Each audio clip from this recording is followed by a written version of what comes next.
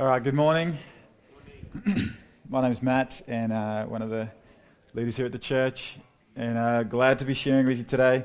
It's holidays still, and we're mindful that we only have a diet kids church, which is great. You should be tired more often, Pete. By the way, I love it. So I'll be brief, is what I'm trying to say. Today I want to talk about evangelism and the call of God to the joy of the work of evangelism. Let me start by telling you a story. I used to work on a farm down in the Lockyer Valley, and it was just a small crop farm. We mostly grew lucerne and grew veggies seasonally every now and then.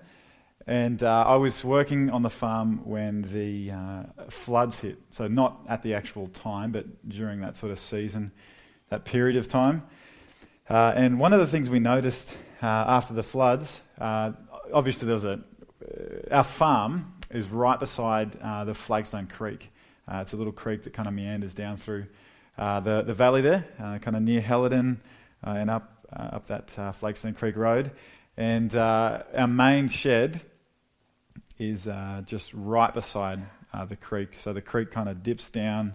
Instead of building a bridge, for some reason they followed the creek down, and the road kind of weaves over it. And whenever it rains to any sort of extent, like an inch probably, it actually covers over. And anyway, one of the things we noticed about after the flood, apart from the trampolines and sheds and all kind of junk that was in the creek, we noticed that there was actually a seed that had spread, and it was a terrible seed, and it was this. This is a castor oil tree. If you've been down the valley at all, you'll see these everywhere around, particularly around the waterways. They spread like commonly through water and through kind of creeks and riverways. And we just noticed the kind of following couple of months after the flood, like these guys everywhere, and they're terrible and they're a pest and they're hard to kill. They require like a lot of kind of management. And it was really sad. It kind of ruined the landscape, really. If you drive up Flagstone Creek Road, it's still really beautiful, but you'll see these pests everywhere. And what I want, my hope for evangelism, is that for us at the church, it would be like this, in a similar manner that evangelism would be for us as the church, would be a seed that spreads through the creeks and the waterways of our lives, of community, of workplaces, of families, of streets and neighborhoods. That the gospel would be a seed that is spread and just begins to pop up everywhere. In the same way that if you drive through the valley, you'll kind of see these little castor oil trees popping up everywhere. My hope would be that we see the gospel in our communities, in Toowoomba, in Highfields here, that we see it just starting to take seed everywhere. We're just going, wow, it's all over the place. That's the hope of evangelism. I really want that for our church. So today will be an effort to contribute towards that. Another thing, just to quickly preface, one of my roles here at the church, often when people think of pastors or leaders in a church, you think, well, they do all the ministry work. I just want to kind of rebuke that. That's not right. Yes, we contribute to the work of ministry, but Paul's pretty clear that one of the roles of leaders in a church is to equip the saints for the work of the ministry. Is that you guys know that section there? So what I want to do today is I actually want to contribute a little bit towards equipping you for evangelism, because evangelism is God's call to the church, to all of us. Let me get into it. You can open your Bibles to 2 Corinthians 5. And while you're doing that, let me just say a few things what it isn't. I just want to kind of set up a few barriers just to kind of guard your attitude a little bit. One of the preconceived ideas about evangelism is that it's for pastors and church workers. I think that's wrong. Another preconceived idea is that evangelism is only for those with a specific gift of evangelism. I think that's wrong, and we'll address that. The third one is, I think sometimes we think, well, it's only for extroverts. Like evangelism is for the people with charisma, like the people that are just really comfortable talking and connecting with people. Again, I think that is wrong, and we'll have a look at those shortly. 2 Corinthians 5, verse 14. For the love of Christ controls us, because we have concluded this. The one has died for all, therefore all have died. And he died for all, that those who live might no longer live for themselves, but for him, who for their sake died and was raised. From now on, therefore, we regard no one according to the flesh. Even though we once regarded Christ according to the flesh, we regard him thus no longer. Therefore, if anyone is in Christ, he is a new creation. The old has passed away. Behold, the new has come. All this is from God, who through Christ reconciled us to himself and gave us the ministry of reconciliation. That is, in Christ, God was reconciling the world to himself, not counting their trespasses against them, and entrusting to us the message of reconciliation. Therefore, we are ambassadors for Christ, God making his appeal through us. We implore you on behalf of Christ, be reconciled to God. For our sake, he made him to be sin, who knew no sin, so that in him we might become the righteousness of God. I want to look at four things moving forward from here. I want to look at an understanding of evangelism, an approach to evangelism, and an apprehension to evangelism, and an uncovering of evangelism. Let me start with a little bit of an understanding. Got you all excited there. What is it? So I said before what evangelism isn't, and I'll move on to those later, but what do I think it is? What is evangelism? Firstly, I think evangelism is for the glory of God. What is it for? Why do we evangelize people? We evangelize people because we're really passionate about the glory of God. If you listen to what Paul says here, he says that those who live might no longer live for themselves, but for him, who for their sake died and was raised. So if you're a Christian today, God's call to you is to stop living for yourself and actually to start living for him. That's pretty clear, right? That those who live in Christ might no longer live for themselves, but they live for him, for Christ. So firstly, and kind of top of the pile, is that evangelism is about the glory of God. You know, when you consider the life of the non-Christian, God isn't being glorified. God isn't being honored. Now, that doesn't mean he's any less glorious, but it means that he's not receiving his due glory from those people. And that should concern you. It should concern you that people dishonor Christ. Because as a Christian, right, your call is to live for the glory of God. That's your call, is to live not for yourself any longer, but actually for God. So as a Christian, as you grow to see more of the glory of God, I think that a passion for the glory of God will compel faithful evangelism. If you're really passionate about God's glory, that's going to drive faithful evangelism. Because God is glorious. Would you agree with that? Yes. If you're a Christian, you're going, taste and see. God is glorious. God will satisfy you. Undoubtedly, right? That is the hope of the Christian, that God is glorious and he's worthy of glory. Secondly, what is it for? Evangelism is for our joy.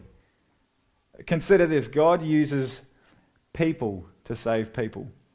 Right? The sovereign God who can save who he wants, when he wants, however he wants, chooses to use people. What? Slow, dumb people. No, I'm smart. I'm pretty smart. I've got a degree. That's great. But in comparison to God, people's man, you could have picked a better tool. But no, he chooses to use us. He chooses to use people to reach and save people. God is, listen to how Paul says it. He says, God making his appeal through us. We are ambassadors for Christ.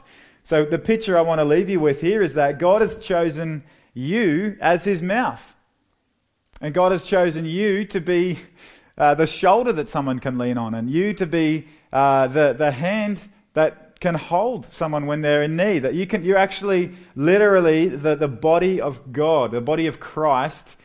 And I guess the question is, what kind of appeal did you make to your workplace in the last week? Like if God is using you to reach out and to save people, like what kind of appeal did you make on behalf of God? Hey, come on in when you're ready. We're waiting for you. Like what kind of appeal did you present on behalf of God to those outside of Christ? Piper says this about the key to joy in the church, and it's brilliant. In an interview, someone asked him, what's the key to joy in the church? And he just kind of looks at them, he just yells, he just goes, soul winning! And he just leaves it at that. Like that's it. Like let me challenge you with this. Like what greater joy could you experience than leading someone to Christ? Like go ahead. Like answer that question for me. Can you consider a greater joy than for you to walk with someone to the foot of the cross and to point at the mercies of God and say, do you see it? Can you see it? Can you see the glory of God? Like go for it. You got something?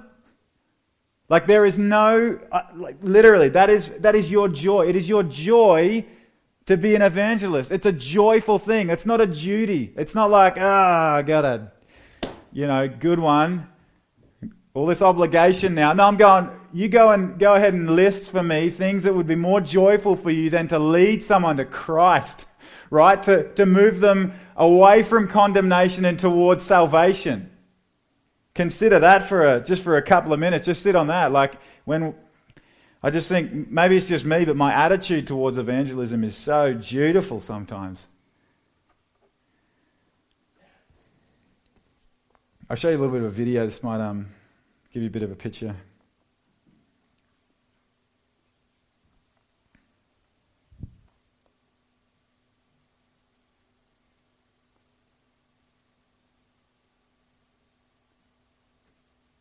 No, it won't. It looks like it's just a photo. Jordan, can you press play on the laptop and see if that does anything? Just a space bar.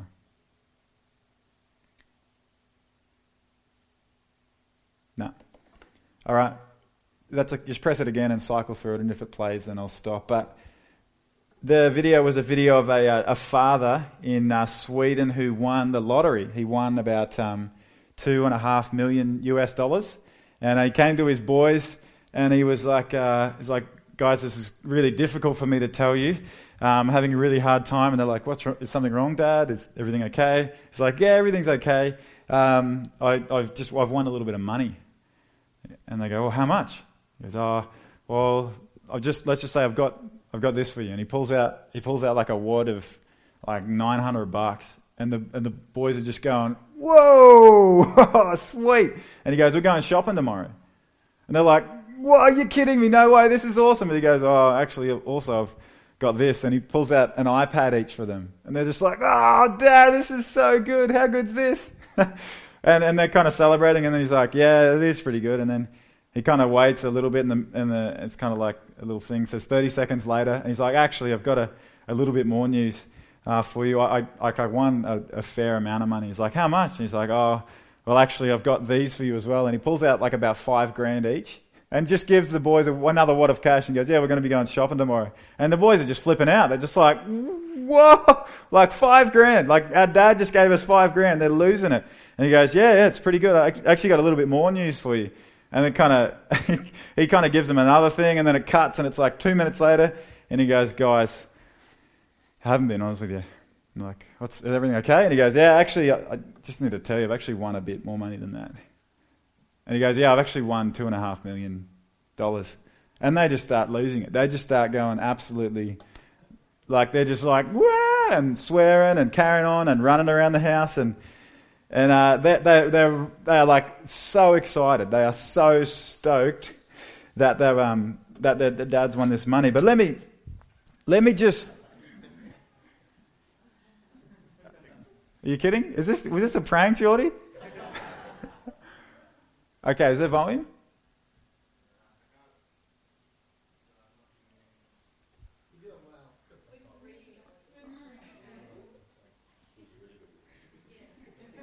A lot more than 1 million. There they go, and they're off, and they can't believe it. It's like people don't know how to celebrate because they're just... I don't know. But like, see your dad, we're going to walk into the lounge room and celebrate over there. Anyway, so that they're really stoked. Let me make a contrast for you. Like that dad, he's got some good news. Like he's got some good news that he's sharing with the boys. But like, do you have good news? Like as a Christian, do you have good news? Like, do you have news better than a dad sitting his sons down and saying, "I've got some good news, fellas. We want a bit of cash." Like that's cool. But you know what's like a little bit cooler? You know what's a slightly better offering? What's better news than winning a bit of money? Eternal reconciliation to God.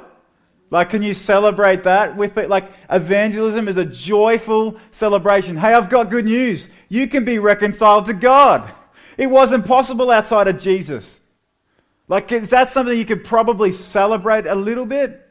That's really good news. So I'm just kind of saying, yeah, these boys are celebrating, but what kind of picture would it be of the new Christian realizing in their heart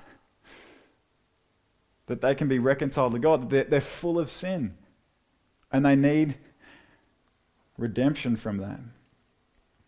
So that's for your joy. That's a joyful thing. The third thing, what is it for? I think it's for the joy of others. In Christ, God was reconciling the world to himself, not counting their trespasses against them.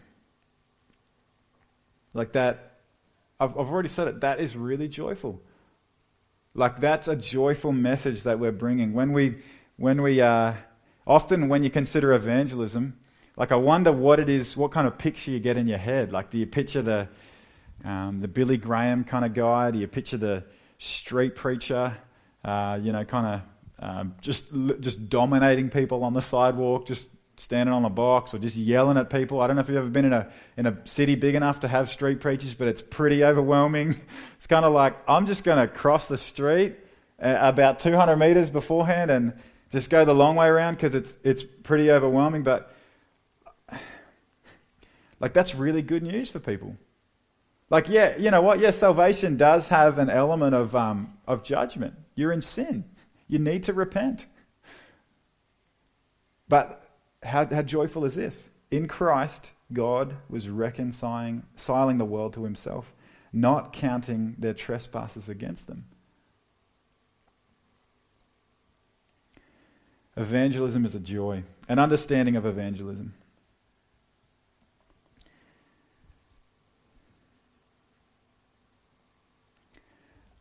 That let's define evangelism. I've been reading this little book here, very small.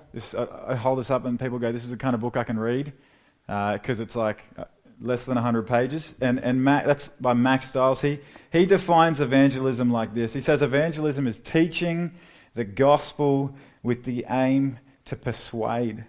Now I think this is where we start to look at a distinction between mission and evangelism, right? Like evangelism is actually the teaching, right? Like it's teaching the gospel. Mission is obviously joining in with God on the enormous mission that he has to reconcile people to himself. I think this is a helpful distinction because a lot of us, when we consider evangelism, we only consider like deed ministry.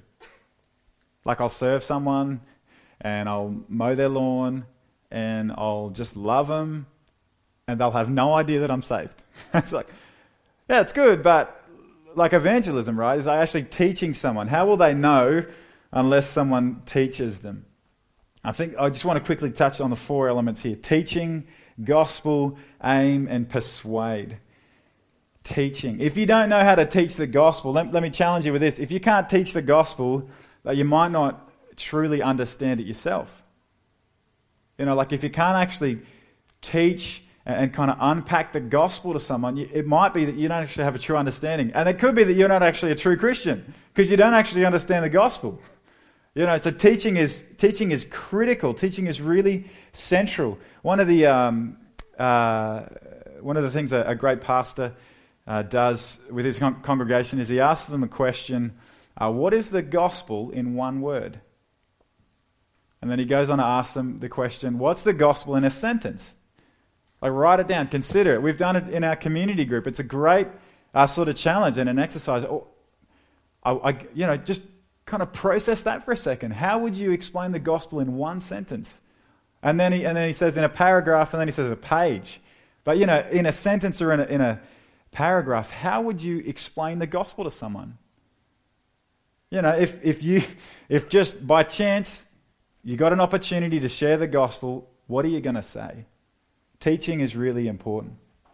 Gospel is the second element. Is your gospel too small? I think sometimes when people hear the word gospel, they think, well, gospel was the experience that got me saved, and now I just live my life. So I've experienced the gospel, and I've kind of moved past that, and now I just am fulfilling my obligations to Christ. I think your gospel's too small. Like, your gospel's too small if it doesn't have any relevance to the way you live. How did the gospel inform the way you worked this week? Or how did the gospel inform the way you were a parent? Or the way you spent your money? Or the way you related to people? Or the way you argued with your spouse? How did the gospel inform that? If it doesn't have any connection, then maybe it's actually a little bit too small. The third thing is aim. That in evangelism there is an aim. What's the aim, right? That I might get someone like in a theological armbar and just like apologetically beat them to the ground. That's not it, right? It's not like, we're not like trapping them in a structural cage where they're bound. It's like no, the aim is that people might know God. That people might come to a saving relationship with God. That is the aim. That gives you perspective. That helps you navigate well. That helps you understand when you should and shouldn't have a conversation, right? Because you've actually got an aim. And the fourth thing is persuade. I think sometimes when we think about evangelism, we think, well, I don't really want to do that because people are going to think I've got an agenda. And let me just say it really clearly. Yes, you do. Like, you have a massive agenda. In terms of evangelism, you have like top of the pile, like a tremendous agenda, right? And that's a really good thing. Like, what's your agenda? Like, it's a really, really good thing that you have an agenda. You're working for their joy. Like, if you understand the gospel, you understand that there is nothing that can satisfy them like Christ. There is nothing that can redeem them. There is nothing that can free them from the things they're in slavery to like Christ can. So I am working for your joy. You have an enormous agenda. Yes, absolutely. Let me give you 3 approaches to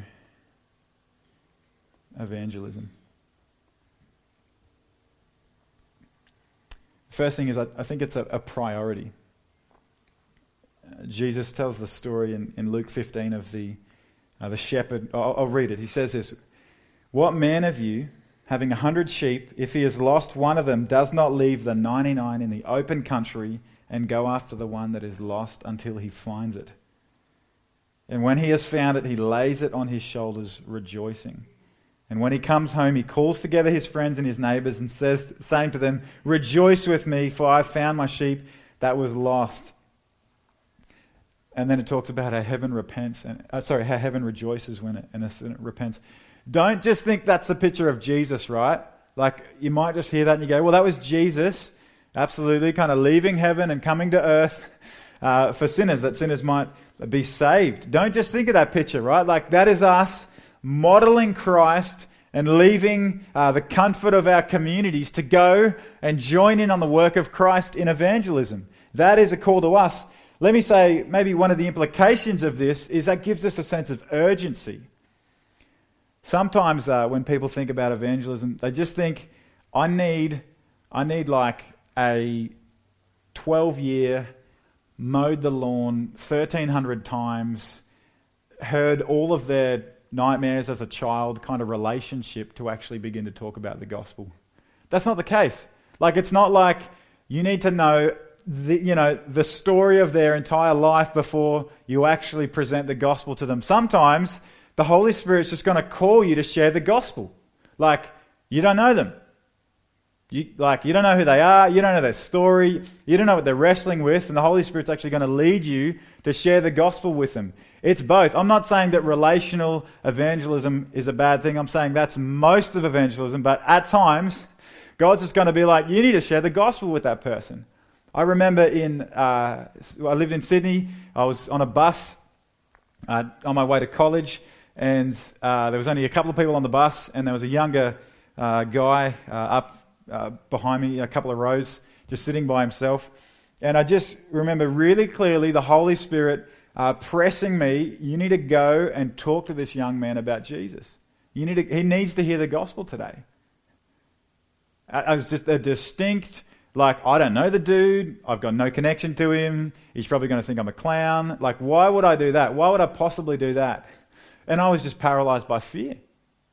But there was a distinct call from the Holy Spirit to me to go and share the gospel. We see a picture of this in Acts where, if you know Philip and the story of Philip, who goes to see the eunuch who's traveling in his chariot and he's reading Isaiah, and the Holy Spirit just kind of calls to Philip out of nowhere, and he says, go out into the desert, go out. I think he actually gives him direct, like as in southwest or something, and he says, go, and Philip's like, okay, I'll go out into the desert, and the Holy Spirit had just planned that he might actually run into the eunuch.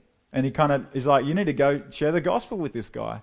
And he, you remember the story, he stops it and he kind of goes over and says, what are you reading? And the guy goes, Isaiah. And he's going, oh, have I got a story for you, And he shares the gospel with him, and the eunuch is saved. So evangelism is a priority. There's going to be times where the Holy Spirit's going to lead you to share the gospel with people that you might not necessarily know. The second thing I think about evangelism is that it's a practice. Evangelism is something we work at. And we grow in. And let me give you a few, maybe just a few things that you could implement this week as you practice evangelism. Really simply, let people know that you go to church. Like, what are you doing on the weekend? Like, that is a question everybody, that's like an Australian question to ask on a Friday. Like, you can't just not ask that on a Friday. It's just default, right? So, I'm going to church. Like, you're an evangelist. Like, we're doing it. Oh, look at this. We're actually beginning to tell people about our faith. And, that there's a good chance that maybe one in a couple of people is actually going to ask you about that. What's that like? Yeah, it's like a big family. We all love Jesus. Yeah, we're off and running, right? Let me give you another one. Let people know that your faith means something to you. Let them know that it's meaningful to you. I think a lot of times Christians are really backwards about their faith. It's like, yeah, I'm a Christian, but yeah, cool. Into bikes? So what? No, like say the couple of mums sharing about how difficult their kids are being. My faith has really helped me with that. It's really meaningful to me. Let people know how meaningful it is to you. I was dropping my car in to the mechanic this week, and I ran into just a lady that I knew from business last year. Didn't have a great relationship with her, but I just decided I just need to stop and just sit down and connect with her. And I'm terrible at this because I'm just always just on the move and just so busy sometimes in my mind, and I was like, no, I'm just going to stop and connect with her.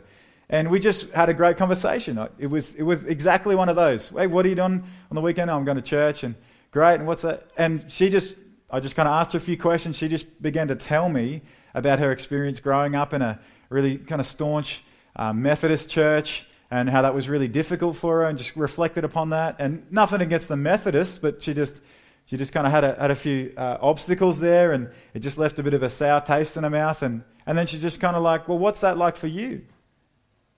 And I was just able to share with her what church means to me. Well, it's like we're a family. We care for each other, and we walk together, and church is more actually about the Christ's body rather than a Sunday sort of meeting. And we just had a good little time of sharing together.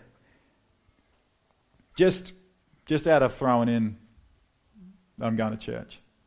And that it means something to me. Maybe one of the third practices you could get into the habit of is asking the question, would you like to find out more about Jesus with me? There's an author, Betty Pepper or Pippa. Someone can shout out her name if they know her correct last name. But she writes a lot on evangelism. And she says, after a bunch of studies done, most people are okay with that question, with asking the question, would you like to find out more about Jesus with me? Most people are actually okay with that and comfortable with that. She says a lot of people sometimes are uncomfortable with coming to church, but most people, if you've got a relationship with them, are fine. Yeah, cool. Like that's, okay, let's have a look at that. And she's kind of done a bit of extensive study on it, particularly in Europe, which is one of the, is the leading kind of secular culture globally at the moment. So that's a question you could ask. Would you like to find out more about Jesus with me? Would you like to read through a book of the Bible with me and just learn a bit more about Jesus and who he is? I used to work as a concreter for a little while a couple of years ago. And we had just a little crew of us. There was about 5 of us. There was a boss and 4 of us under him. And, for a tradie, smoko is like that's church. Like smoko is like the boys getting together, kind of comparing meals, whatever. Like, what do you, oh yeah, I'll go, yeah, got to be this. And yeah, it's great. And drinking 1.25 litre Cokes. And just like, that's kind of their little community. And just... I would regularly just kind of ask them, one of the approaches I took to evangelism was asking them just about the things that they really matter and looking at the idolatry of the heart. Like what would devastate you if it was taken away?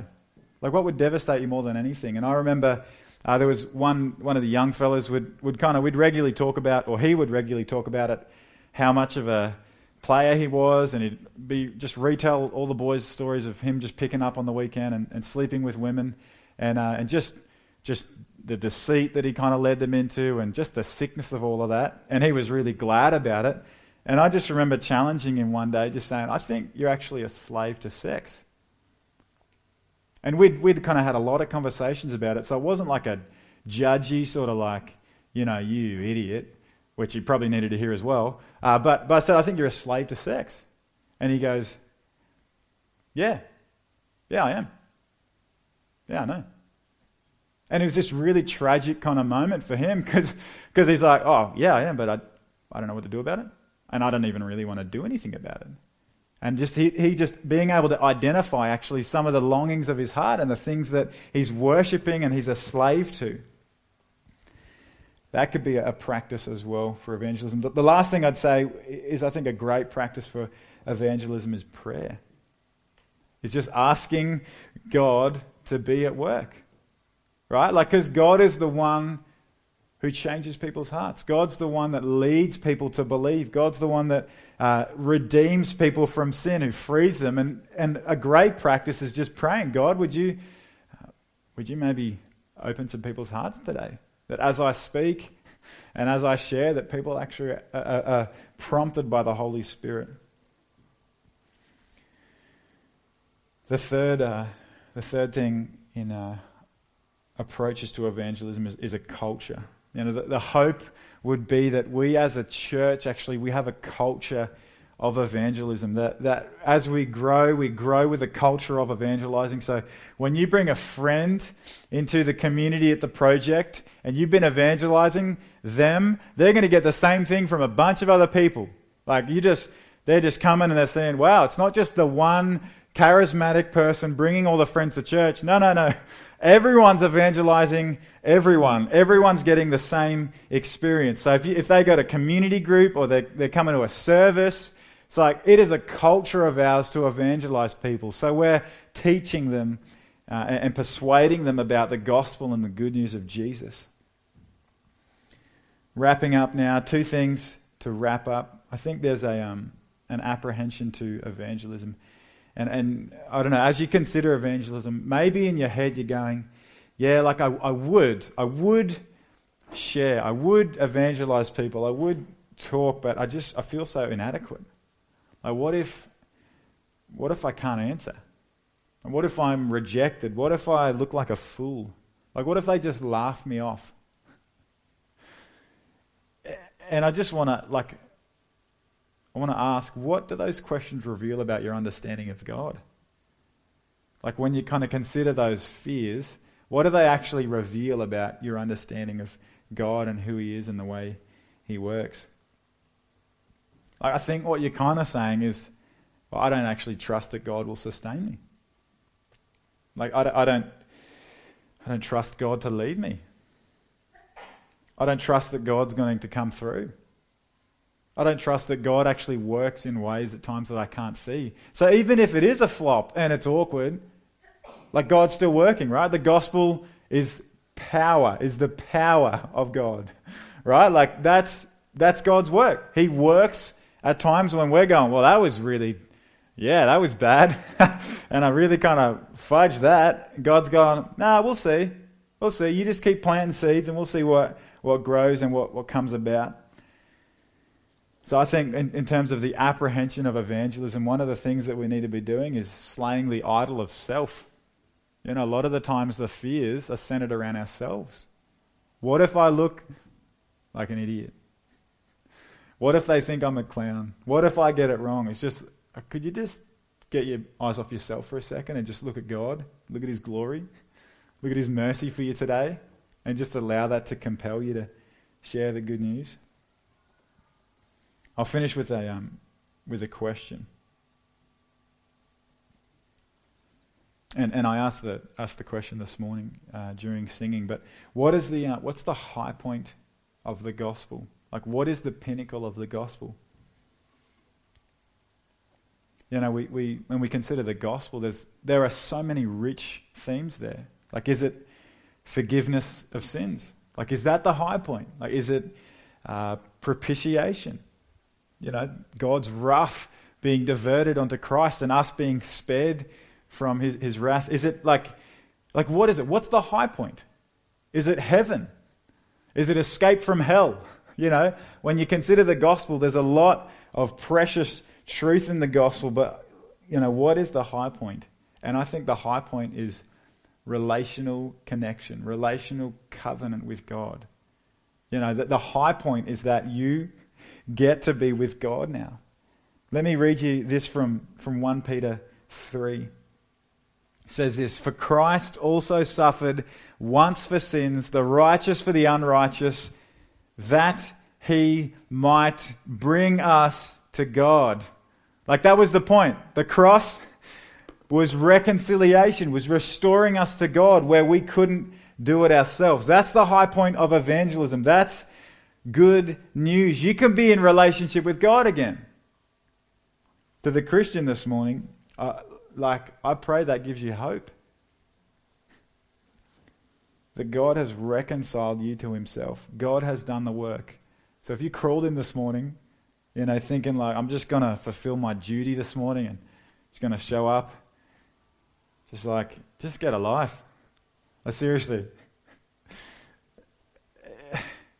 Like, He's poured out His grace on you. God has done the work to reconcile you to Himself. Why am I saying this? I'm saying this because that should give you hope for evangelism. God did the work to reconcile you. You know, we going into evangelism, going in and reaching people in uncomfortable and awkward situations, pin our hope to the work of Christ on the cross, don't we? It's like, that's what compels me. It's that. It's kind of like, I'm just looking at that and doing this, and looking at that and doing this. That's what compels us. To the non-Christian this morning, like, if you don't know Christ, you were made for God. You were made to walk in fellowship with God, to know God, and for Him to know you. That is why you were created. The work of Christ on the cross was payment for your sins so you could be reconciled to God. Consider that this morning. Consider the work of Christ. So my hope for us is that evangelism would be a joy and not a duty. That evangelism would flow from the grace of Christ poured out on the cross. Let me pray for us.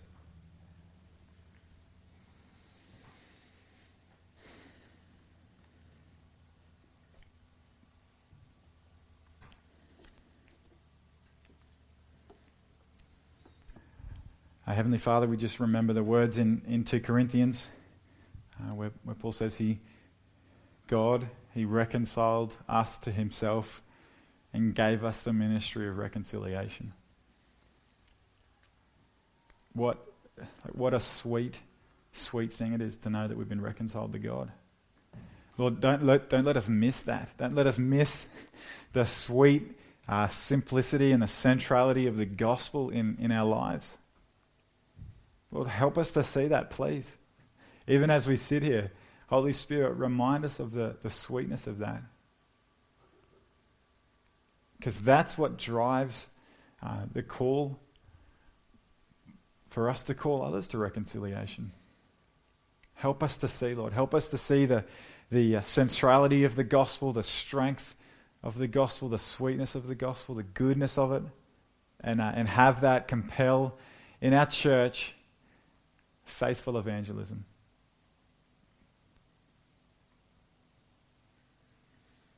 Amen.